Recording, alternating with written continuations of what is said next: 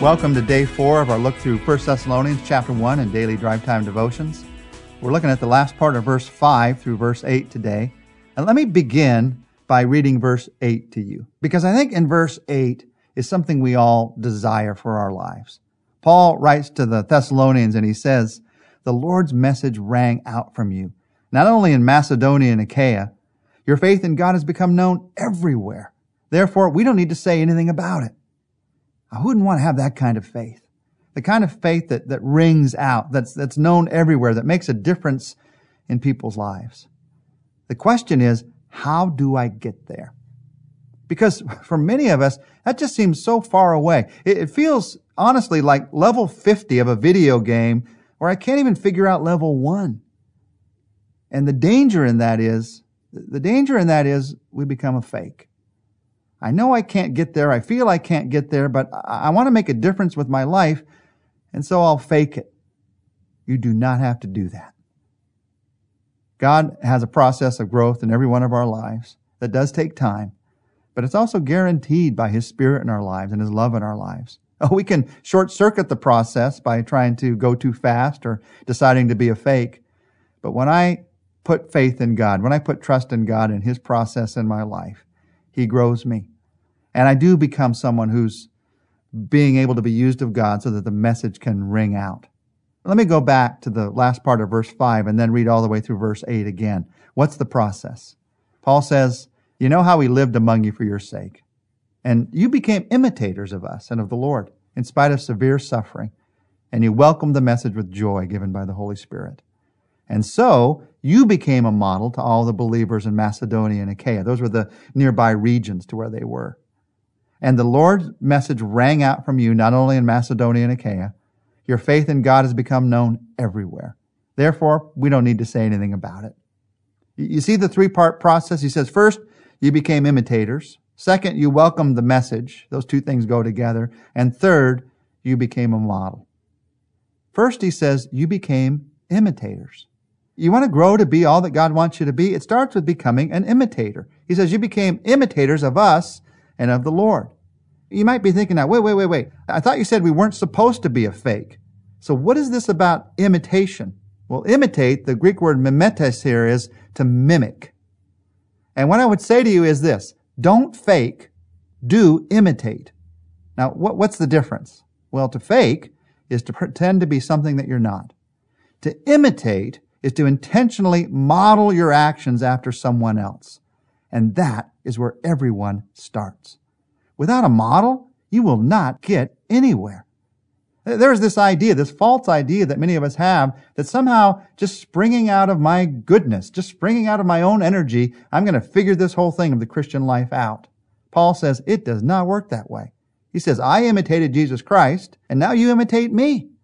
You have to have someone that models for you how to live the life that God's given you to live. Someone has to show you how. So you drop your pride and you let someone else show you how. You also drop your fear. Because as you learn how, you'll quickly develop your own style, your own personality will come through. Inevitably, it'll shine through.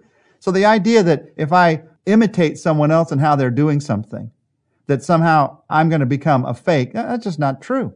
No, you model it after someone else. How do you learn to pray? You listen to someone that prays a genuine prayer to God. And you begin by imitating that, but then very quickly your own heart, your own life, your own personality begins to shine through.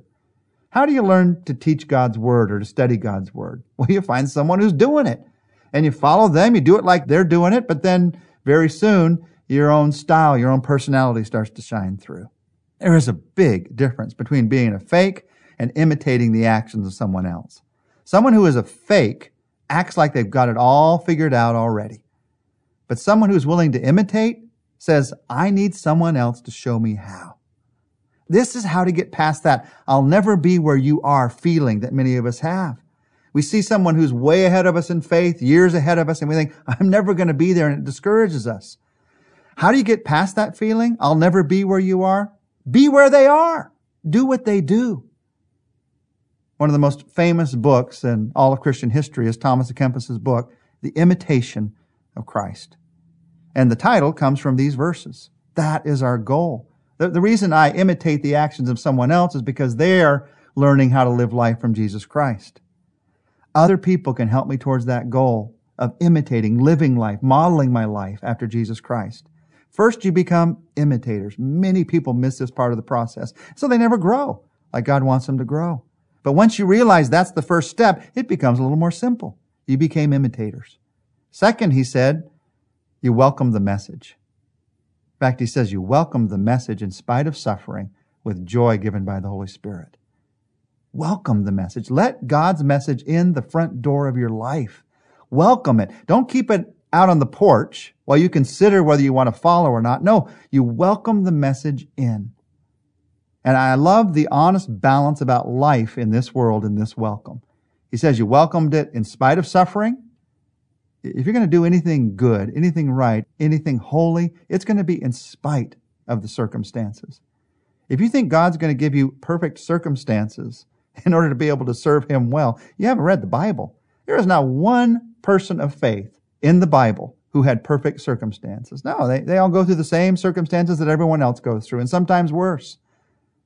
The Thessalonians were going through severe suffering. We talked yesterday about the fact that at the very beginning of this church, it started to be persecuted.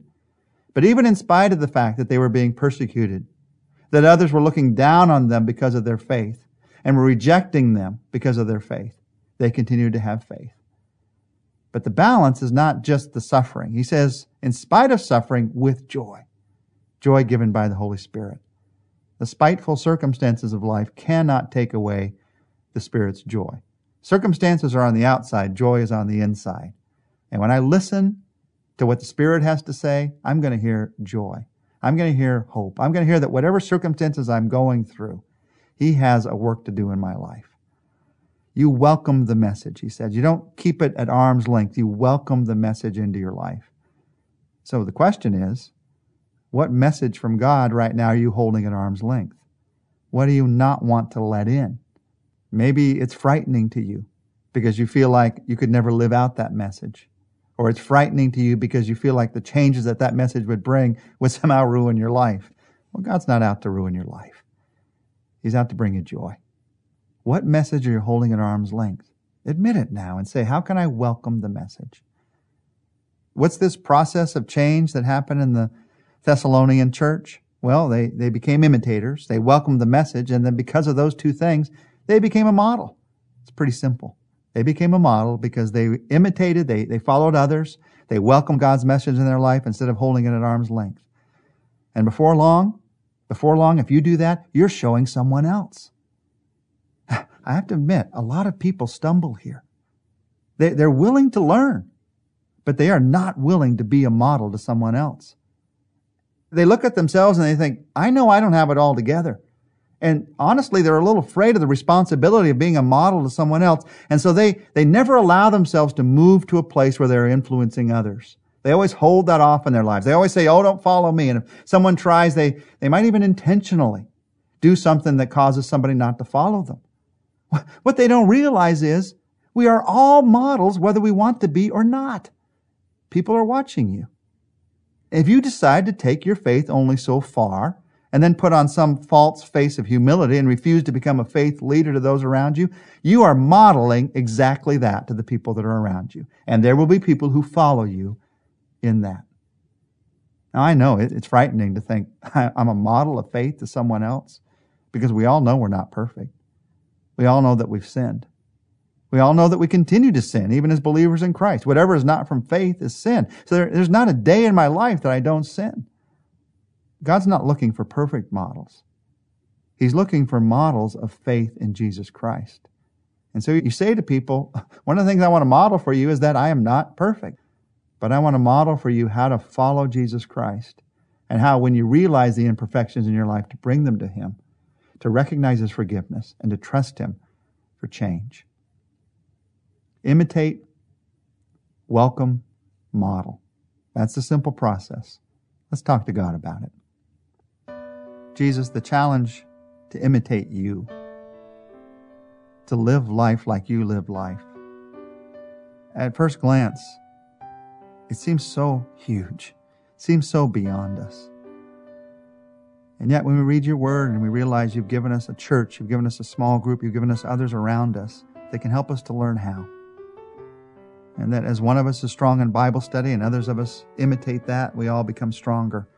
Another of us is strong in prayer and we all imitate that, we all become stronger in prayer. Another is strong in compassion, we all imitate that, we all become stronger in compassion. We all have something that can help others to learn. So God, help us to offer ourselves to you. And inasmuch as we follow Christ, help us to help others to follow you. Lord, in this moment, we welcome your message into our lives. And if there is a place where we've been holding your message, your truth, your call, your direction at arm's length, God, give us the courage. Give me the courage to drop my arm, to open the door, and to say, God, I don't know what's going to happen. I'm afraid of what's going to happen, but I trust you. And so I open the door and I welcome your message in. I welcome what you want to do in my life because it is better than anything I could imagine. Welcome, Jesus Christ. In your name, amen.